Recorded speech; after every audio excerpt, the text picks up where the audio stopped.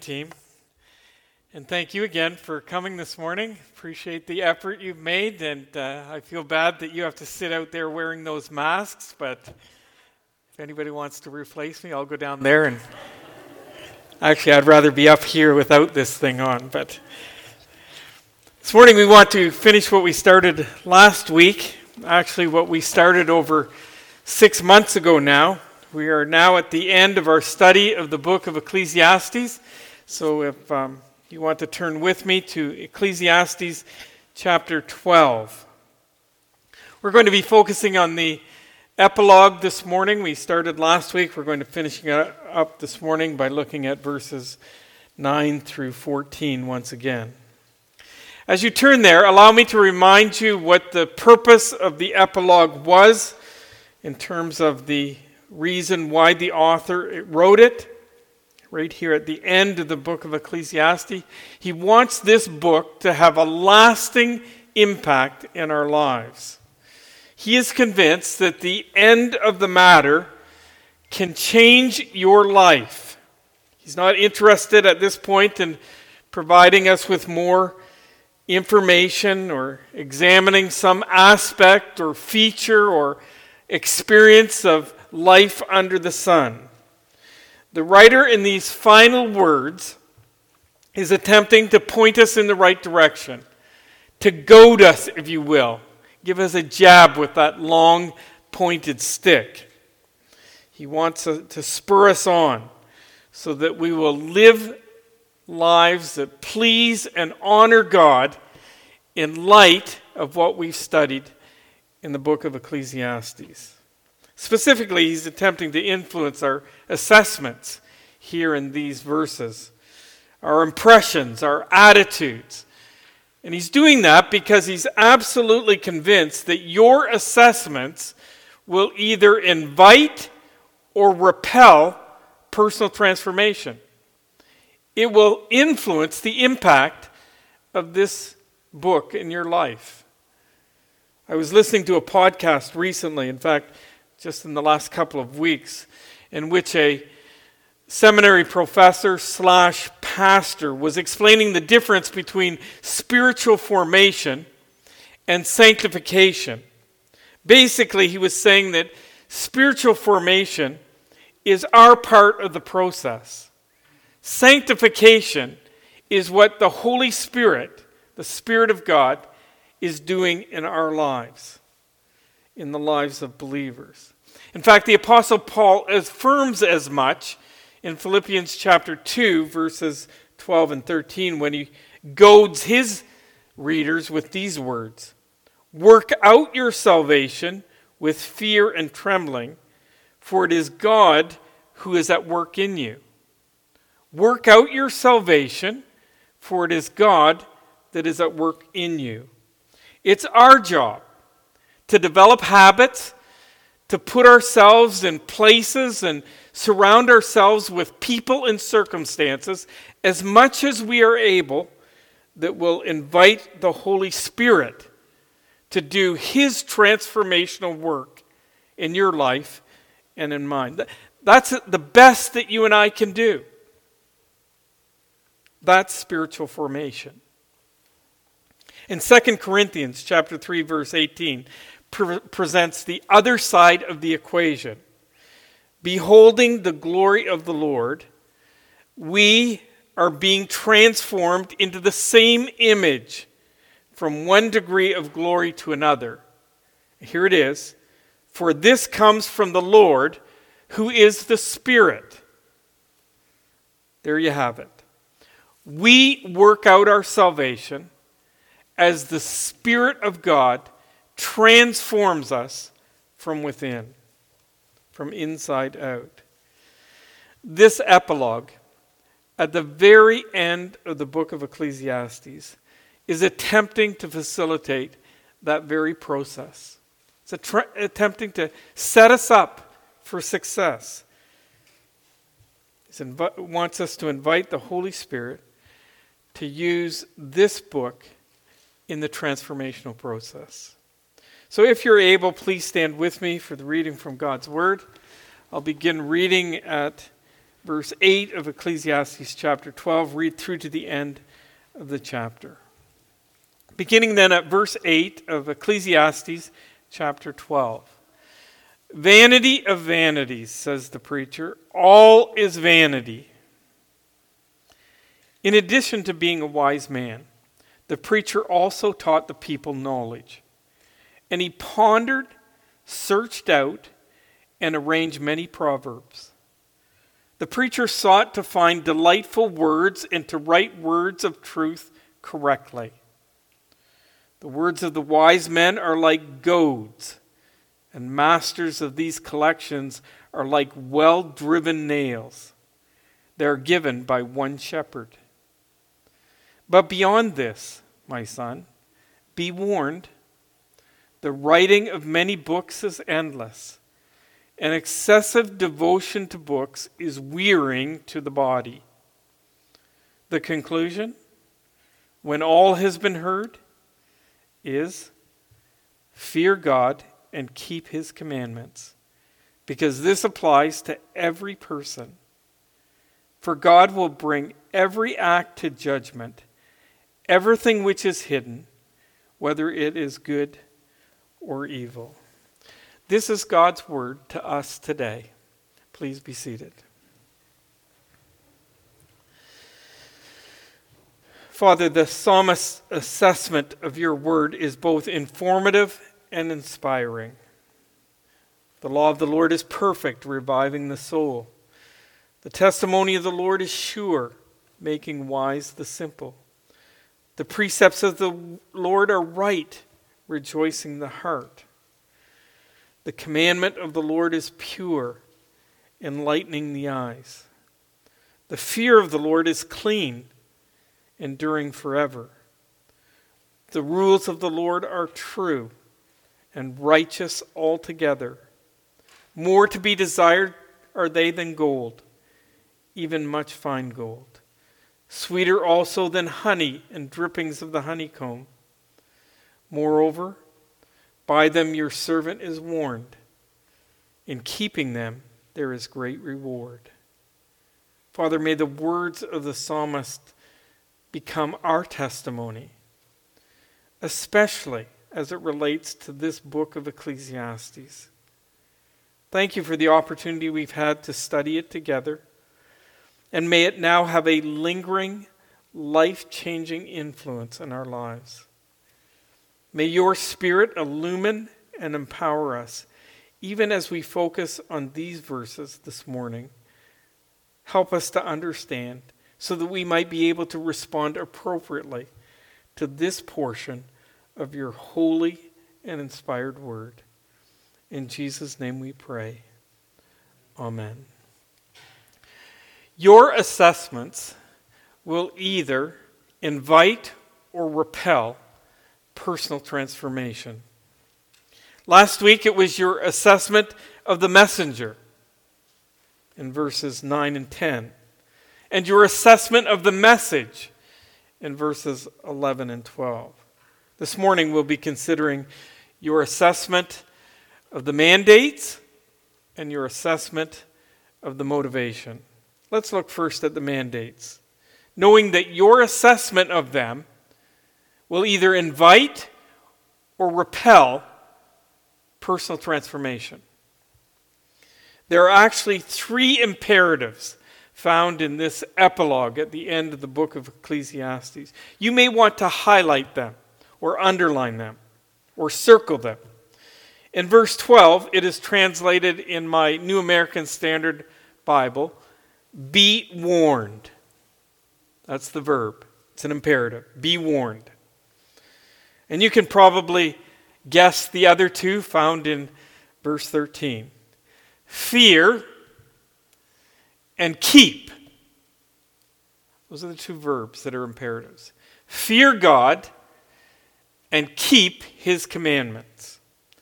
So in the end, or as the text puts it, in conclusion, or the English Standard Version says, the end of the matter, it can be reduced to just 3 commandments.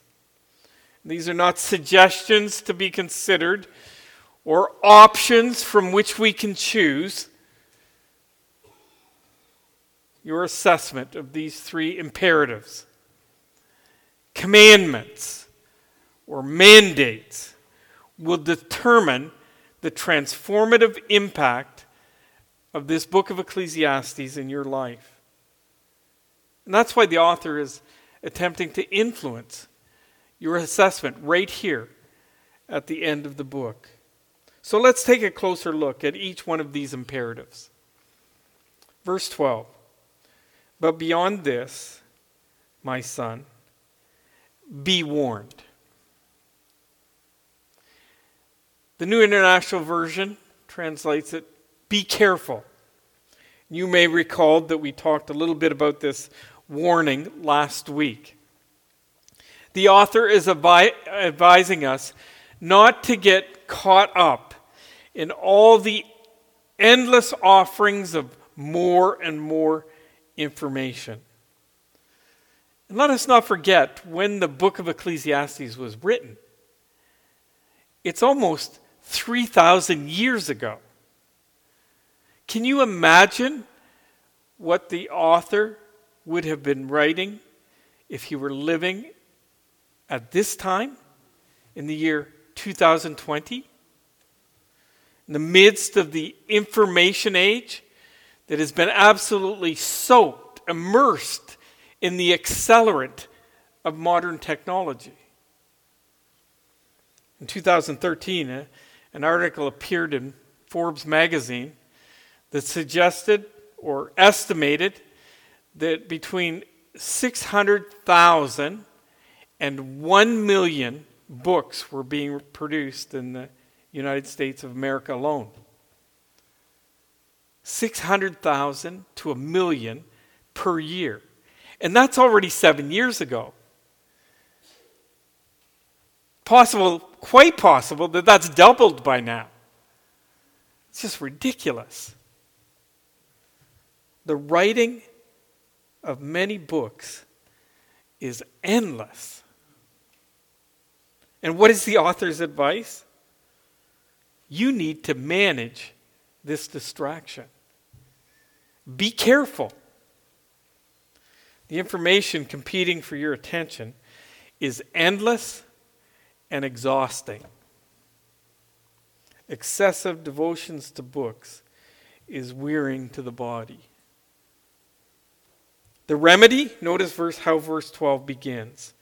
But as a contrast, beyond this, beyond what? Well, look back at the previous verse. Beyond the words of wise men given by one shepherd.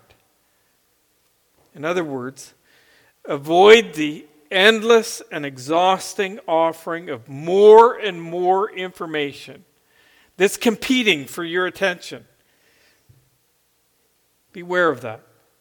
Give it to the words of wise men given by one shepherd. In other words, focus on the Scriptures. That is the remedy.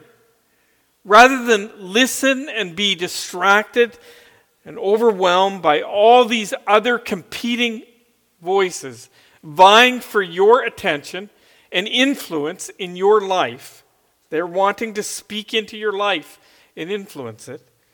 Rather than that, rather than waking up, grabbing your mug of coffee and scanning the latest headlines,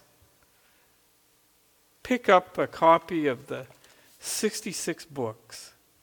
Turn in your Bibles.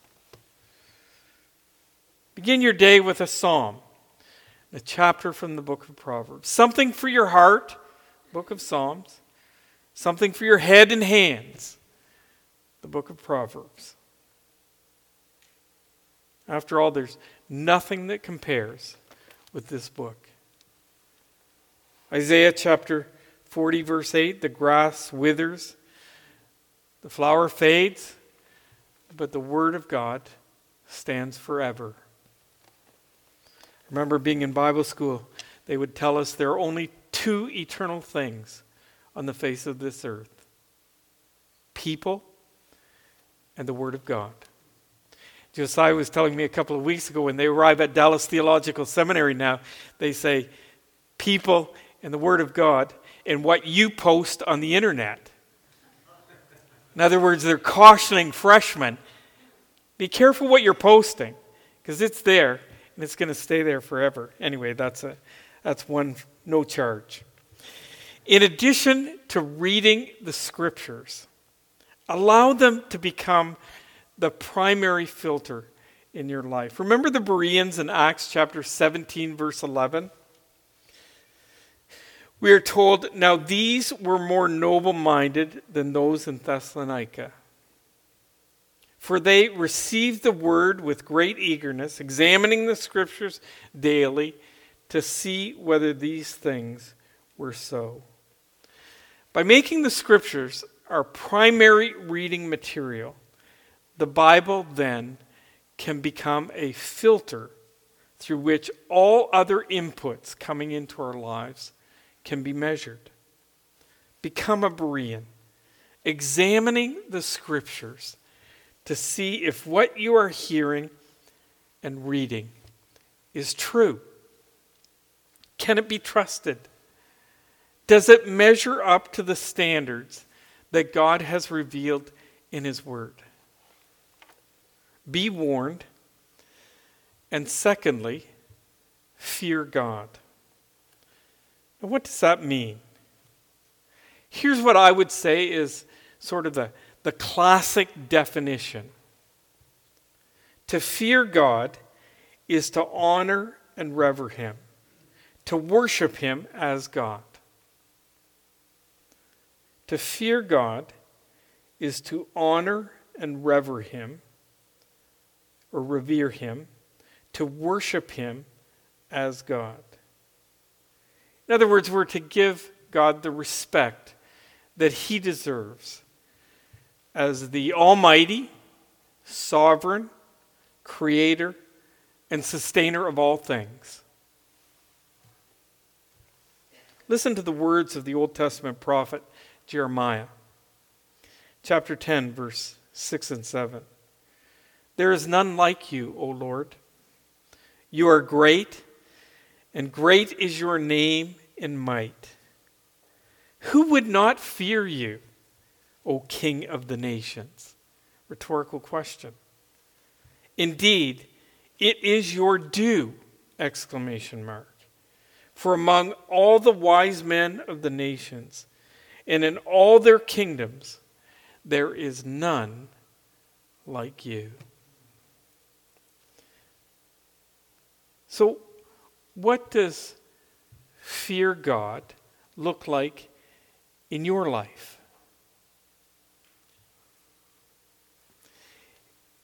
In Abraham's life, it meant being prepared to sacrifice his one and only son of promise. In Moses' life, it meant removing his sandals when he was told that he was standing on holy ground. In Joshua's life, it meant commitment. As for me and my house, we will serve the Lord. In Isaiah's life, it meant declaring, woe is me, for I am ruined, because I am a man of unclean lips, and I live among a people of unclean lips. For my eyes have seen the King, the Lord of hosts. In King David's life, it meant confession, repentance, and a plea for forgiveness. Against you, and you alone have I sinned. I have done what is evil in your sight. Psalm 51, verse 4. And for demons, they believed and shuddered. In James chapter 2, verse 19. So what does fear of God look like in your life? Beloved, I do have a concern. I think in more recent years, there's been a gradual shift amongst evangelical Christians that has domesticated God. Perhaps it is that swing of the pendulum, the grace pendulum.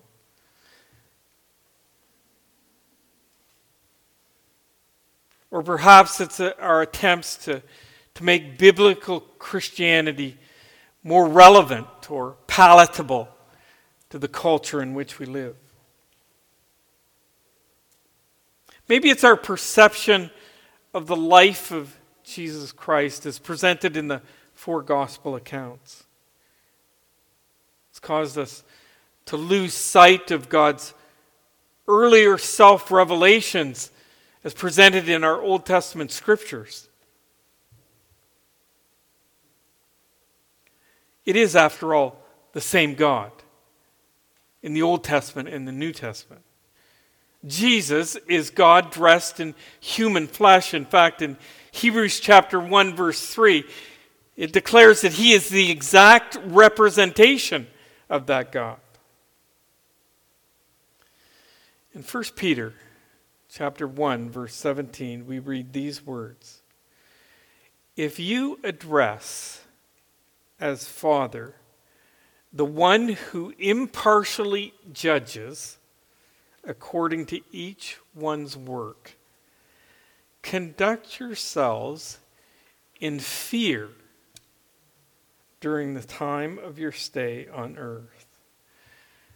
The word translated fear is the Greek word phobos, from which we get our English word phobia. People have all kinds of phobias. Acrophobia, the fear of heights. Aerophobia, the fear of flying. Claustrophobia, the fear of being confined to a small space or in a crowded room. Hemophobia, fear of blood. Hydrophobia, the fear of water. Theophobia, fear of God? All this to say, there seems to be a familiarity with the God that we worship among believers that allows us to treat him with a flippant indifference. I remember being blown off as a parent by teenage sons with, "Whatever, Dad. Whatever." Sometimes I wonder if as believers we're tending to that end of the spectrum. Beloved, we need to fear God by honoring him and revering him and by worshiping him as God. But also we need to understand that he is quite capable of giving us exactly what we deserve. And maybe it's just me. I don't know. That rebellious streak within me. But that helps me to live as I know that I ought to live. And I know, as believers, we are no longer children of wrath. We are not. But God still disciplines those he loves. And discipline is never pleasant at the time. Hebrews chapter 12, verse 11. And I'm not suggesting that we begin to fear God like that boogeyman that lived under our beds when we were kids. That's not what I'm suggesting. But I do think we should fear him in the same way that you fear those flashing lights that all of a sudden appear in your rearview mirror and that cause you to exhale a sigh of relief when they blow by you rather than pull in behind you. Be warned and fear God. The third imperative, keep his commands. Each of these commands appears to build on the other one, on the previous one. You will not fear who you do not know. In the scriptures, we have God's complete revelation of himself. Maybe not all that we would like to know, but all that we need to know until we get to heaven and meet him face to face. It's all been revealed. And as our knowledge of him increases, so should our fear of him. And the more we know him and fear him, the more we will want to obey his commands. Remember Joshua's marching orders as God prepared him to lead, take over the leadership from Moses, greatest leader Israel had ever known. He's preparing Joshua to step into Moses' shoes and lead them into the promised land. Joshua chapter 1, verse 8. This book of the law shall not depart from your mouth, but you shall meditate on it day and night, so that you may be careful to do according to all that is written in it. Then you'll make your way prosperous, and then you'll have success. And verse 9, have I not commanded you? Be strong and courageous. Do not tremble or be dismayed, for the Lord your God is with you wherever you go.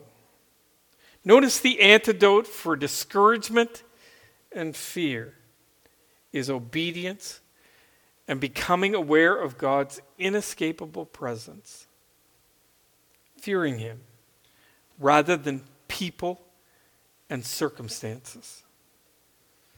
In John chapter 14, verse 21, we have Jesus in his own words saying, he who has my commandments and keeps them is the one who loves me. And he who loves me will be loved by my Father, and I will love him and will disclose myself to him.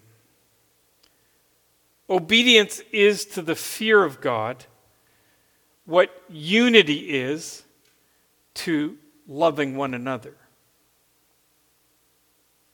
Did you catch that?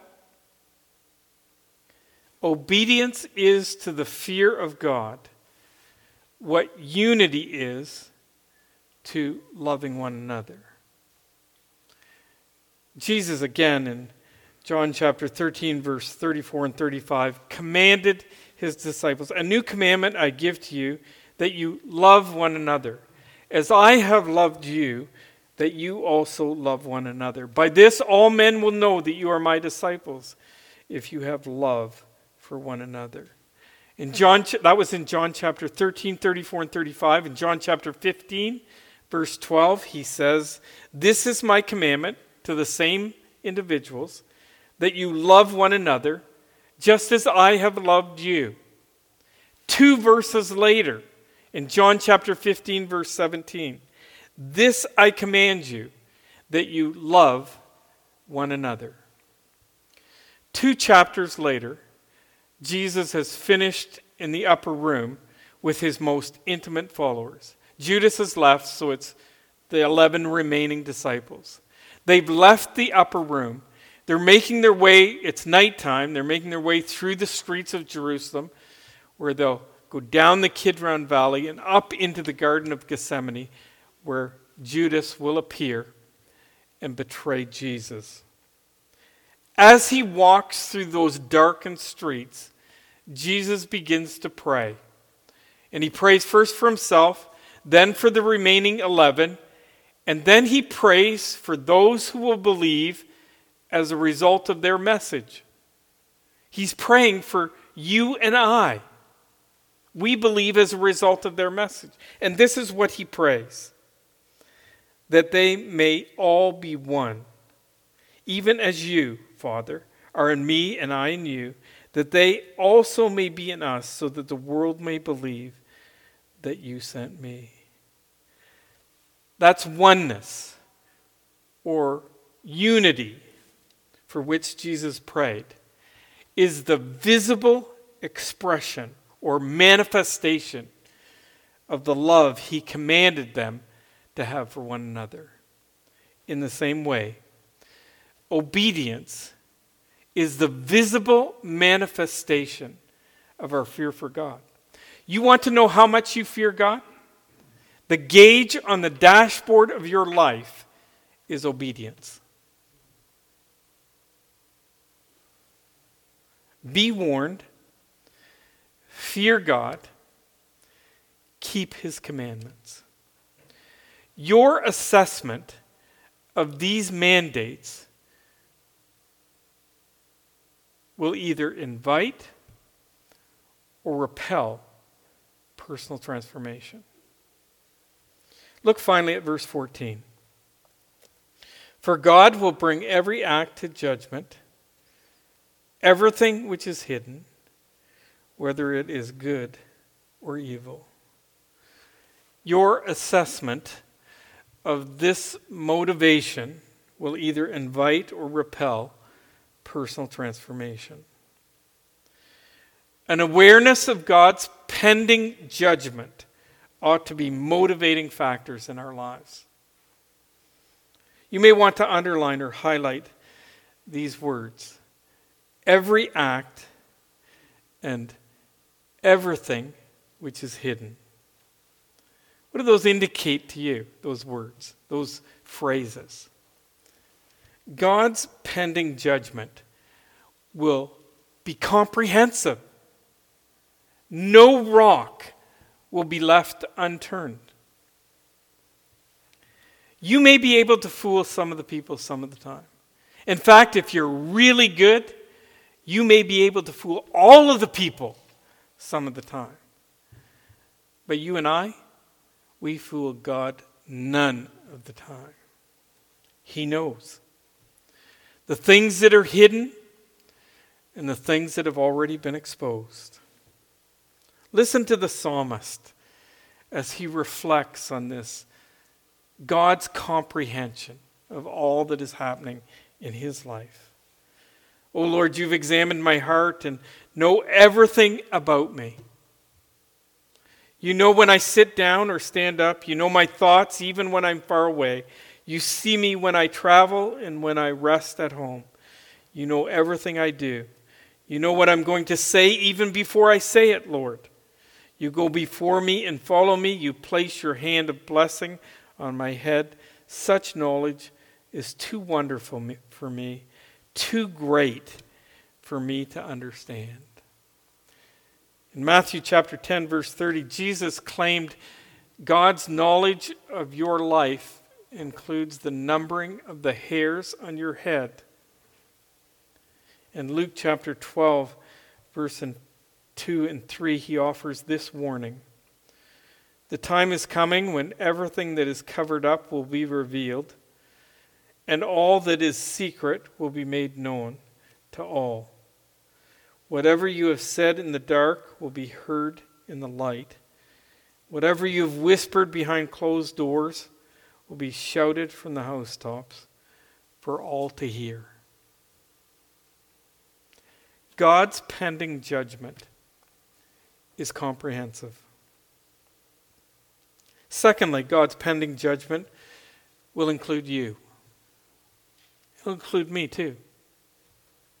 As we come to the scriptures, we understand that God used some 40 different authors from 3 continents, coming from various walks of life, from kings to farmers, like it just goes on and on. Over a period of nearly 2,000 years. Beloved, this is a progressive revelation. King Solomon, as wise as he was, did not have the information that you and I have today. But what he did know, he was absolutely convinced of, was that there would be a time of accountability. We would be held accountable for the way we live our lives, our actions, our reactions, our words, and our deeds. Philip Ryken put it this way: if there is no God, there is no judge. If there is no judge, there will be no final judgment. If there is no final judgment, there is no ultimate meaning in this life. Nothing matters. And in that case, we might as well eat, drink, and be merry, for tomorrow we die. If this is really all there is, get all you can while the getting's good. Live only to satisfy your appetites this day, and then lay down and cease to exist. The book of Ecclesiastes, indeed the scriptures as a whole, offers a very different picture of reality. You and I, we live in a mist. But there is more. Much more. According to Unger's Bible Dictionary, a careful inductive study of the scriptures, the 66 books that we have in front of us, will uncover at least 8 distinct judgments of God. Number 1, the judgment of the cross. Number 2, the judgment of believers resulting in discipline. Number 3, the judgment seat of Christ, where believers' works will be evaluated, the works done in the flesh. Number 4, the judgment seat of self. Number 5, the judgment of the nations. Number 6, the judgment of Israel. Number 7, the judgment of angels. And number 8, the grand finale, the great white throne judgment. Solomon did not have access to all this information, to the completed, God-inspired written revelation that you and I have today. He would not have been aware of these 8 distinct judgments of God, but he clearly understood that God was going to hold every one of us accountable for the way in which we live our lives. Hebrews chapter 9, verse 27 reads, "And inasmuch as it is appointed for men to die once, after this comes judgment." There is no escape. And that is why the message of the gospel is so crucial. It includes both bad news and good news. The bad news is that we're all sinners and that the punishment for sin is death. Romans chapter 3, verse 23 says that all have sinned. We've all missed the mark. God has set the standard of perfection that he requires for relationship with him. And if that standard was to clear the Grand Canyon, and you could jump 20 feet, and I could jump 10, it wouldn't make any difference. Because we both missed the standard. Doesn't matter how good you are, you're not perfect. And you missed the standard, and the penalty for missing that standard is death. Romans 6, chapter 6, verse 23 says, "The wages of sin is death." If I was to hire you for minimum wage, you work the entire day, the wages I owe you is 8 times minimum wage. You've earned it. And we've all earned death. That's the wages of sin. But after the bad news, when there's bad news, there's always good news. And the good news is that Christ died for us so that we can be saved through faith. There was no way that you and I could come to God, so he came to us. In Romans chapter 5, verse 8, it reads, "But God demonstrates his own love toward us in this, while we were yet sinners, Christ died for us." It's like being diagnosed with terminal cancer. And I come to you and say, I'll take your cancer in my body and I will die so that you can live. Jesus took our sin and died in our place. And Romans chapter 10, verses 9 and 10 reads that if you confess with your mouth Jesus is Lord and believe in your heart that God raised him from the dead, you will be saved. For with the heart a person believes, resulting in righteousness. With the mouth he confesses, resulting in salvation. You are saved when by faith you start trusting Jesus Christ alone for your salvation. When you entered this worship service this morning, you came in, picked out a seat, and entrusted yourself to that pew. What is keeping you from entrusting your life to Jesus Christ this morning? Acknowledge that you are a sinner. We all are. There's no exceptions. Ask for God's forgiveness. Repent of your sin. Want nothing more to do with it. And then begin by faith trusting Jesus Christ alone for your salvation. If you will do that, the Bible tells us that you have crossed from death into life in John chapter 5, verse 24, meaning that from being separated with God to eternal life, which means both a quantity and quality of life. It begins right now with a brand new relationship with God. Now, just so that there are no surprises, there will still be an evaluation of the things believers have done while in the flesh. 2 Corinthians chapter 5, verse 10. That's the judgment seat of Christ. But listen to this assurance in spite of that in 1 John chapter 4, verse 17. And as we live in God, our love grows more perfect, so we will not be afraid on the day of judgment, but we can face him with confidence because we live like Jesus here in this world. How good is that? God's pending judgment is both comprehensive and inclusive.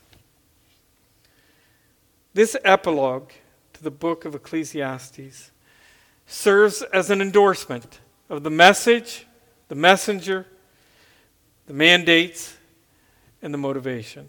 The writer is attempting to influence your assessment because he knew your assessments will invite or repel personal transformation. And I'll repeat what I said last week. God can reveal it in his word. A wise man can write it, like Solomon. I can preach it to the best of my ability, but it is your assessment of the messenger, the message, the mandates, and the motivation that will determine the impact that the message of the book of Ecclesiastes has in your life. I trust and pray that the end of the matter is the beginning of a continuing personal transformation that will last for the rest of your life as we've studied this book of Ecclesiastes. It's informed us. It's been inspirational. An exposition of life under the sun, life in the mist. Let's pray together. Father, you are a God who has disclosed mysteries of life for our benefit. Apart from your revelation, we would remain in the quagmire of our own ignorance, stumbling through life in the dark. Thank you for teaching, for reproving, for the correction and training in righteousness that we have received. as we've made our way through this book of Ecclesiastes. May it become a lingering, enduring influence in our lives. May we find ourselves returning to the book of Ecclesiastes with a new and a fresh understanding. And may your Spirit continue to bring it to mind and use it to continue transforming us in the days ahead, both individually and collectively. Enable us to be responsive to your leadership in our lives. We ask these things in Jesus' name. Amen.